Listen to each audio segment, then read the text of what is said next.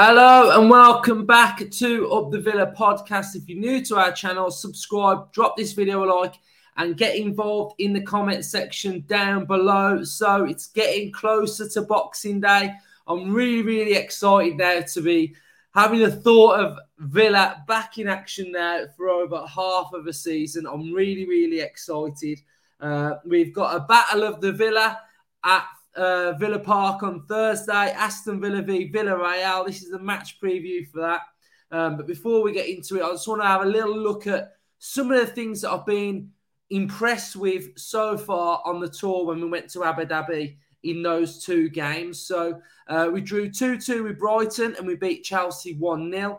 And I think it's been really interesting because I think we all knew that Unai Emery was going to get his clipboard out and he was going to go into fine details of how he wants the side to set up. And, you know, I thought maybe he would go more the offensive side of things, attacking-wise. But from what I can see, he's gone down the road of getting this team very difficult to beat.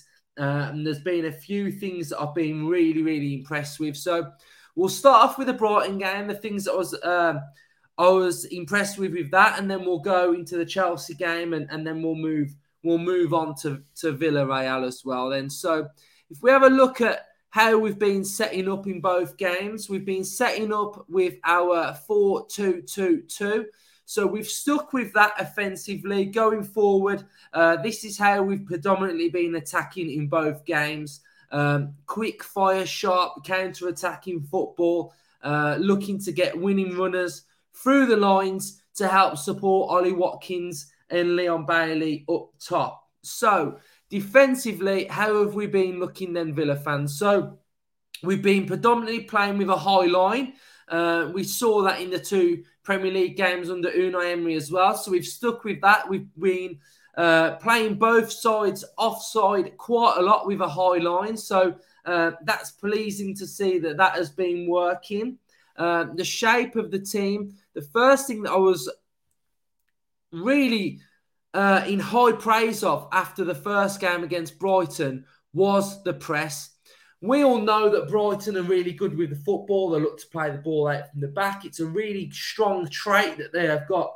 But Villa were class, man, at pressing Brighton and turning over that football high up the football pitch. We did it time and time again against Brighton, and it was really good to watch. When the shape was more like this in a 4-4-2, we were able to really pin the opposition in. Everybody was working in unison. Everybody was aware of their roles, and it was really... We did really well to win the ball. We was doing it time and time again, and Brighton were finding it really difficult to live with us when we were pressing them. I think there was only one time in that game that they were able to break through the press. It's looked good in the sense of everybody's working together. It's cohesive. It's working. One goes, the next one goes. It's not like one goes and then it's like, where's my mate? Why is no one backing me up? And it can look quite chaotic at times. It hasn't looked like that. It's looked really good. So the press against Brighton was massive. It was good. It was there to see, and it worked an absolute treat. One thing that was a little bit disappointing in that game, though, I would say, is when we were turning over the ball. So when we was able to win the ball back against Brighton, was a little bit loose with possession. We did give the ball away a little bit too often. It felt like once we'd done really well to win the ball back, we were just too eager to play it. There was a lot of misplaced passes. So we've got to be careful of when we win the ball back, we really using the ball well. And that's one thing that I thought we could have done a little bit better with. So we beat Chelsea 1-0. I was impressed with some of the stuff that I saw in that game as well. Again, out of possession of the football was really good. So what I mean by this is when we was in our 4-4-2 shape, you could really see when the ball was down the Chelsea right-hand side the Villa shape was moving a little bit more like this. It was drifting from left to right. Everybody knew their roles, and you could really see when the ball went to one side, 4-4-2 went that way. When the ball went to the opposite side, 4-4-2 went that way. So you could see what we were trying to do. We're trying to keep it compact, organised, and in a structured formation.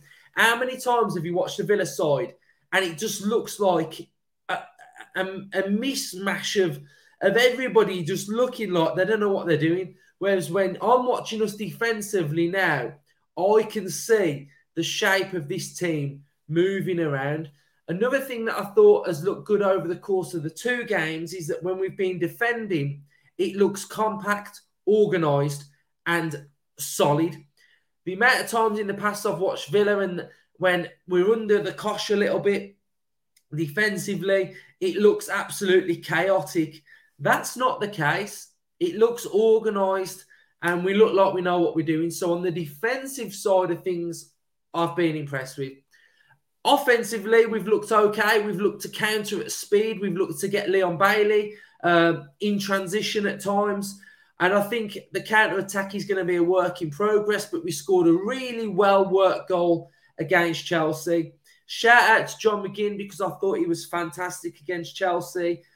He was supporting the forwards. He looked really good. Caden Young, when he came on, was absolutely fantastic as well. We went for more of an out-and-out 4-4-2 in the second half against Chelsea. And Caden Young on the right-hand side was really driving forward. And he had a really, really good game. When Reiki started the game against Chelsea, he was playing more in this position here on the left-hand side, a little bit where Jacob Ramsey plays. He was doing really well. He was breaking up play. He was winning the ball back. And he had a really good shot at the end of the second half, the end of the first half, that just scraped the post. The absentees, we've had Ramsey missing, Buendia missing, Coutinho missing, and Carlos is doing well on his rehabilitation. So those are the three that I'm a little bit worried about, that the bench looks a little bit light attacking-wise. So I'd love to know where they're at. Hopefully that they've just got little niggles and it's nothing too serious. So all in all, I think it's been a really good 2 games on the tour. We've looked really, really well defensively, organised, and we scored a really well-worked goal against Chelsea. But up next, we have the other Villa coming to Villa Park. Villarreal are coming, and it's going to be a really, really exciting game. I think there's going to be a lot of goals. I think it's going to be a really good attacking game. And hopefully we can really defend well and set us up well going into the Liverpool game on Boxing Day. So some of the absentees of which we're probably going to see missing for Villarreal are going to be Pau Torres. He's been at the World Cup with Spain. Nicholas Jackson, who Aston Villa are linked with, looks like he'll be missing. He's been away with Senegal. Jeremy Pino has been away with Spain as well. So it looks like those 3 probably will be missing. Villarreal have had 2 friendlies with Fenerbahce and Galatasaray.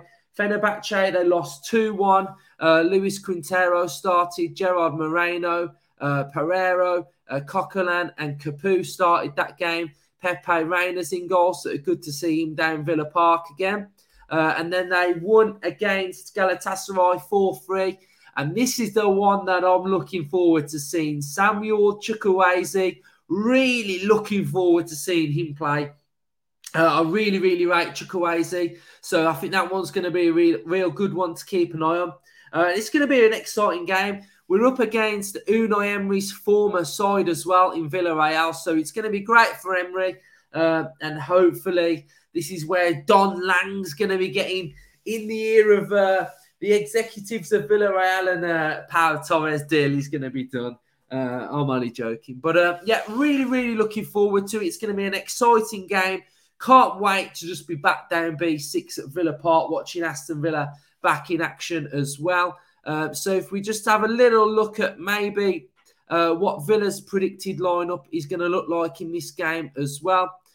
So it's going to be a 4-4-2, isn't it? We're going to have Bailey up top. We are going to have Ollie Watkins up top starting this game as well. Central midfield, we'll have a double pivot of Dougie Luiz and Boubacar Kamara. We will have on the right-hand side, we'll have John McGinn, who had a really good game against Chelsea. Loving his little buzz cut haircut. We'll have Olsen in goal, who didn't look too bad against Chelsea. He pulled off some nice saves. His distribution looked okay-ish. I think that's always going to put Villa under pressure. There was a little bit of a breakdown in communication a couple of times as well. Where's Ashley Young? There he is. We'll go with Luca Dean on the left as well, who looked lively against Chelsea as well. He looked to have a really good game. This area, not too sure about. We don't know where Ramsey is. We don't know where Buendia are. We're not sure where Coutinho is. So I think we'd go Reiki starting this game. Interesting that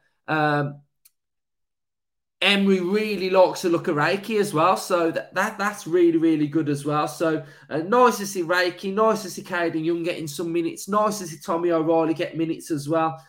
So all in all, good talk. Really looking forward to it. Thanks everyone for watching. Subscribe if you're new. Get involved in the comment section as well. And up the Villa.